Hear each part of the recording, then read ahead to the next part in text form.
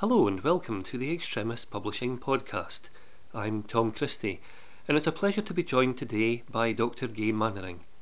Gaye is Emeritus Senior Lecturer in Education at the University of Dundee and has led a long career, which she has discussed in her new book, Learning My Living. So Gaye, can I ask you please, what was the inspiration for this book? When I retired, several colleagues asked me to talk about my experiences in education and some of the differences from teaching in the 70s and 80s. And I gave a few anecdotes and explained a few things. And they were very interested and asked for more and suggested that perhaps I would write a book. And other people heard about some of the places I'd worked abroad and again thought this might be an interesting story.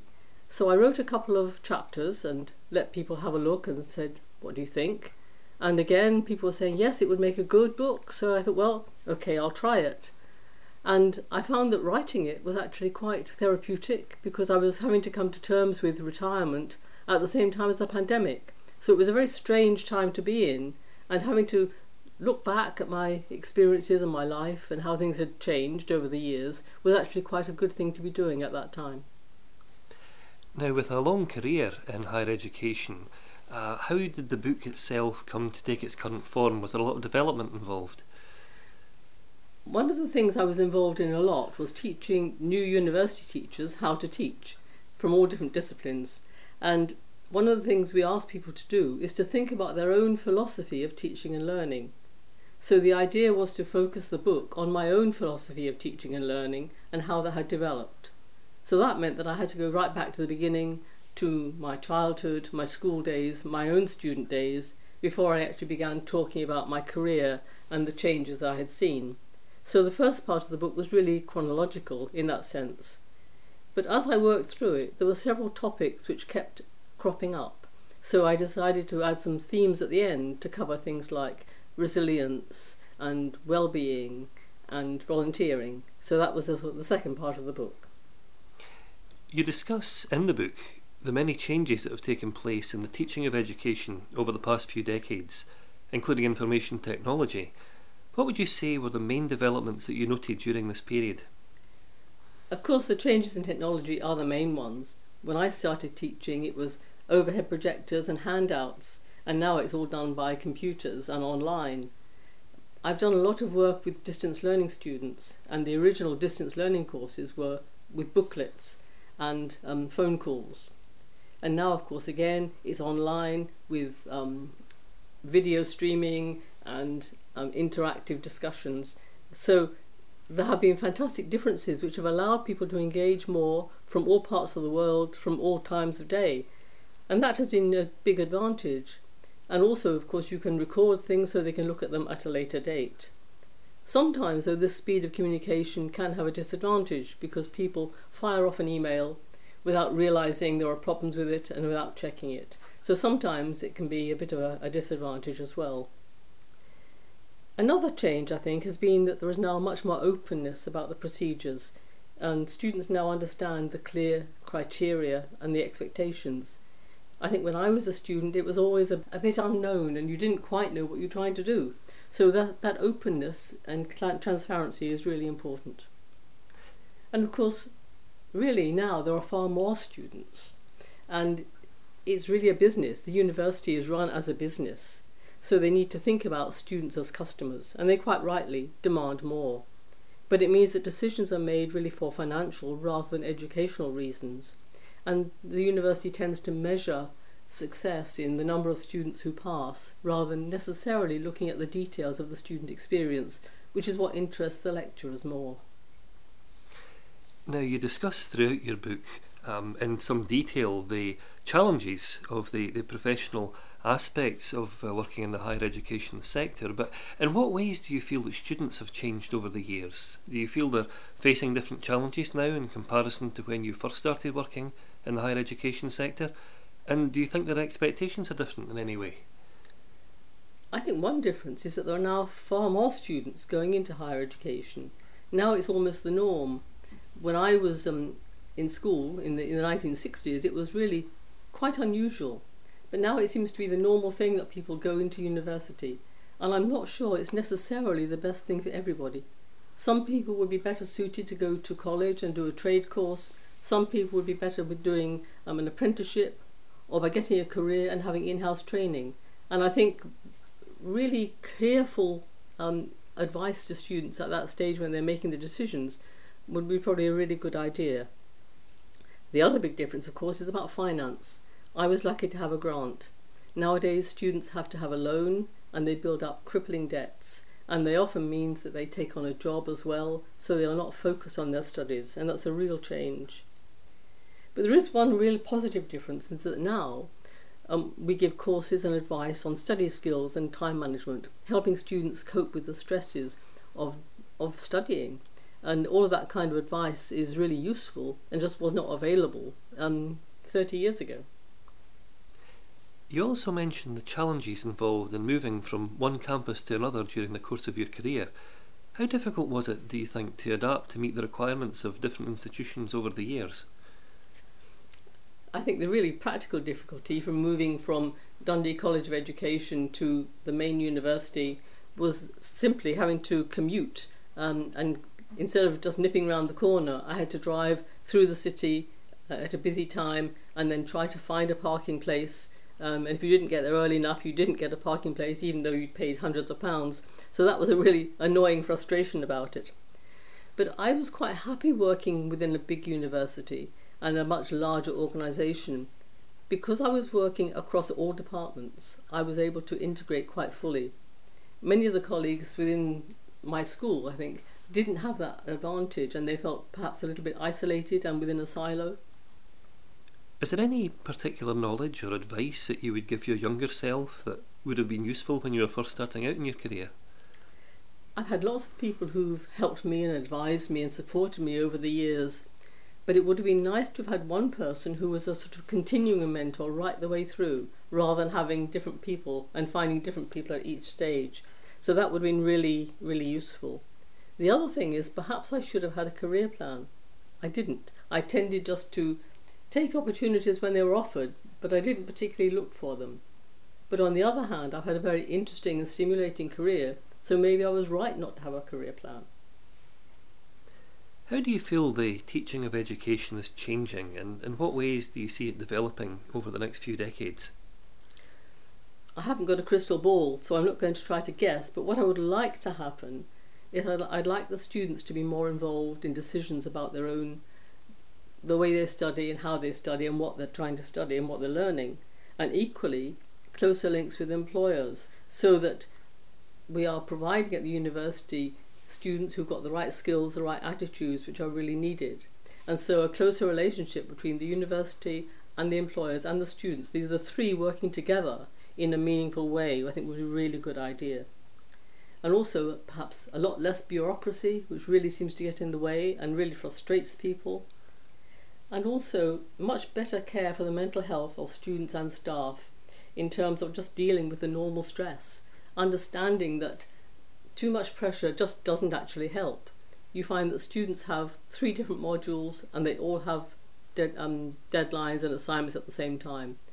Staff are working on different teams, and again they have really busy times all happening at the same time and then loose times, and that kind of restructuring needs to be looked at, because there's just more and more stress, and because of the pandemic, even there, when people were trying to cope with that, the levels of stress was really horrendous.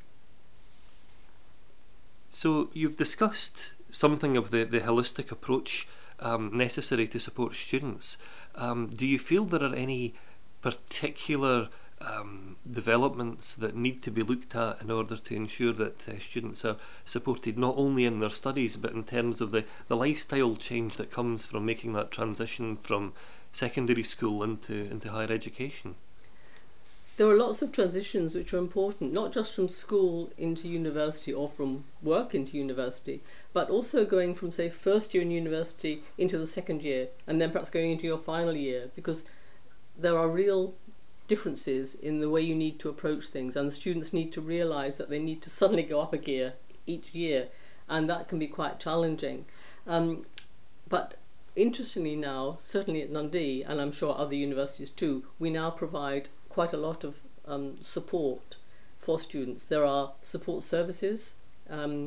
but each student also has a designated person who will support them and be there available and will help act as their mentor, their encourager, and they can go and talk to this person at any time, and that person will also look out for if students are sort of looking unhappy or concerned, and they can raise any issues that they have. And one of the things when we're encouraging new lecturers is to say, well, just look at your students, and you might be the first people to notice if somebody comes in and is just looking very, very tired or dirty or grubby. And sometimes we find that the students actually have lost money and they can't afford to feed themselves. They may be sleeping rough. All these things happen. So we need to be alert for that, and then we need to know that there are systems in place that can help. There's a hardship fund. There are ways that we can help and support students. And we do a lot now to encourage people to actually access these services. And we're much more sympathetic and understanding. Now, it seems to me, on reading your book, that you very skillfully make the distinction between education and learning and why these are two different things. There has been a lot of controversy in the news recently about several universities across the UK who have been removing from various departments particular subjects which are well established in arts and the humanities, and there's been considerable and vigorous debate about what kind of implications this has for the university system if it's not offering the fullest range of subjects. Is this in some way a challenge to offering students the broadest possible range of learning opportunities? Do you have a view on this subject, and do you feel perhaps some subjects are benefiting in ways that others perhaps are suffering from it? Obviously, things like medicine, law, engineering, there's a clear vocational and career in mind, so that's straightforward. But as you say, subjects like history, art, and so on, are these really necessary? And I can understand why, for financial reasons, sometimes these are cut. But I think the answer is that these subjects actually can provide appropriate skills, but the lecturers and the students need to know how. And so if a student does a module on an arts topic or humanities, they need to be able to say, actually, what I've done within this module is I've learnt how to analyse, I've learnt how to argue, I've learnt how to find things, I've learnt how to present a case, I've learnt how to analyse data. And these are things which are transferable. But we need to highlight these things and say to the students, look at what you've learnt. You can sell this to a future employer. And to make a link from one module to another of the things which are really going to help you, not just about passing that module, but increasing your own competence, your own confidence, and your own skills. Yes, it's interesting you make that point actually, because as an English literature graduate, I've spoken to other graduates who have gone into a variety of different areas, some into journalism, some into marketing, some into librarianship. It's a very, very broad range of different vocations that people are able to go into, perhaps because English literature is one of those great interdisciplinary courses which encourages cross-pollinisation of ideas between one subject area and another. Do you think perhaps in the years to come this is something that's going to pose a challenge to universities? Do you think perhaps there's going to be more room for arts and humanities institutions which are separate from systems that have more of an emphasis on science and technology? I think increasingly it's being driven by money, and the grant money is in science and technology. That's where the hard money is. That's where the universities are going to be forced to go. The reason we have so many international students is because they bring in the money, and they are going to come for courses which are going to be things, science, technology, but also management. These are the areas that are going to bring in the money, and that's what the university is going to be forced to go for, because they are being driven by government initiatives and the grants and the quotas that they have to abide by. I think it's a shame, because when I went to university, okay, I did a science degree, but I learnt so much more. I learnt about art and drama, and it was a real enlightenment for me. And that, I think, is a bit missing now. It's so driven by get this thing under your belt and bring in these people, and these are the things being driven by money. And you know, it's interesting you make that point because it ties in very strongly, I feel, to the closing sections of your book where you talk about self-education and the many different opportunities that there are now to learn new skills and to find out more about different disciplines. Do you feel that because of the internet that this is something that is continuing to develop now, or do you think that there's entirely new opportunities still to come? There is so much happening on the internet, and you can learn so much. There are wonderful courses, and many of them are free. But you still, I think, need the personal interaction. And even when I was running distance learning courses, where most of it was done at a distance, the personal interaction with the tutor, a designated tutor, was so necessary. And bringing people together, maybe just a couple of times a year, for an interaction face to face. I mean, the Open University has always found summer schools are important. And there is something different and intangible that you cannot replicate online, no matter how good your technology is. And trying to set up local groups has always had technical problems and logistical problems. So you do need to find some way to maintain that personal link.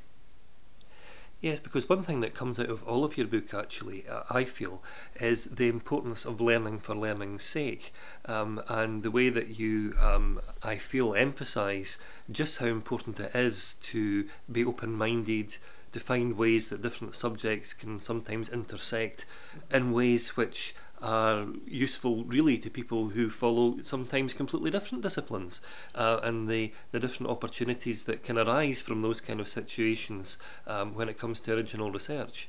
Do you feel that that's something that will continue to be the case now, or do you think that perhaps interdisciplinary research is something that might be possibly downplayed because of the way in which the education system is changing by economic necessity? Actually, interdisciplinary things are encouraging, and often if you're trying to get a grant, one of the things is it makes sure you have more than one organisation involved and more than one discipline. So that seems to be something which is driving things forward.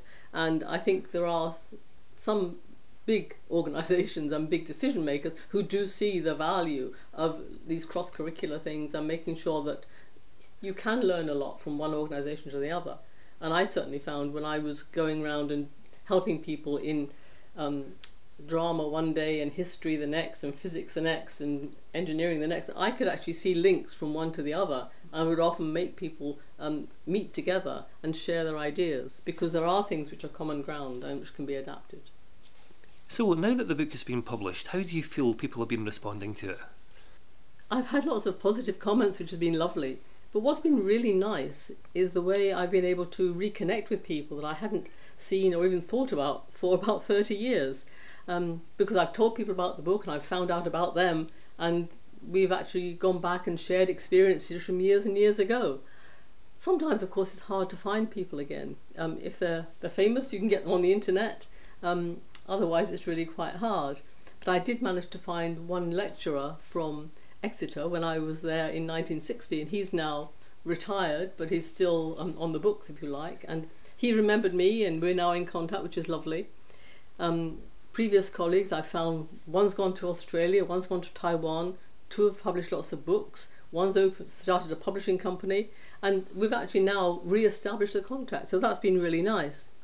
But one of the things I've been most pleased about is that people have said that reading the book has made them think about their own stories, their own education, their own schooling, their own career, and to reflect on that. And I think stimulating that has been one of the things I wanted to do, and I'm pleased that that has happened. Now, you have very kindly pledged to donate your royalties from the book to Versus Arthritis. Why is this particular charity the one that you've chosen? Well, fortunately, I don't myself suffer from arthritis, but I have family members who do and who have suffered terribly, and I think it's an awful disease, and it doesn't get the publicity that cancer, for instance, does. And I did a lot of work with a charity for arthritis, where I was running courses on well-being for people who had a chronic disease, and that got me interested in the whole thing about running courses on well-being, and I've been doing that for 12 years now, including doing some online during the pandemic. So I feel very grateful to that organisation that actually got me in that direction, and so I'm very happy for them to benefit from the royalties. Well, Gaye, thank you very much for having joined us today to talk about Learning by Living. It's a book which I think is certain to be of interest to anyone who has experience of the higher education sector, or simply who's interested in the very many different applications that there are when it comes to education, when it comes to open learning, and when it comes to, in fact, lifelong learning and the many different opportunities that are establishing themselves today. So thank you so much for having written this very enlightening book and for talking to us about it today. Thank you very much, Tom. Learning by Living is available to buy from all good independent retailers and online booksellers worldwide. Thanks for joining us today. I hope that you'll tune in again soon.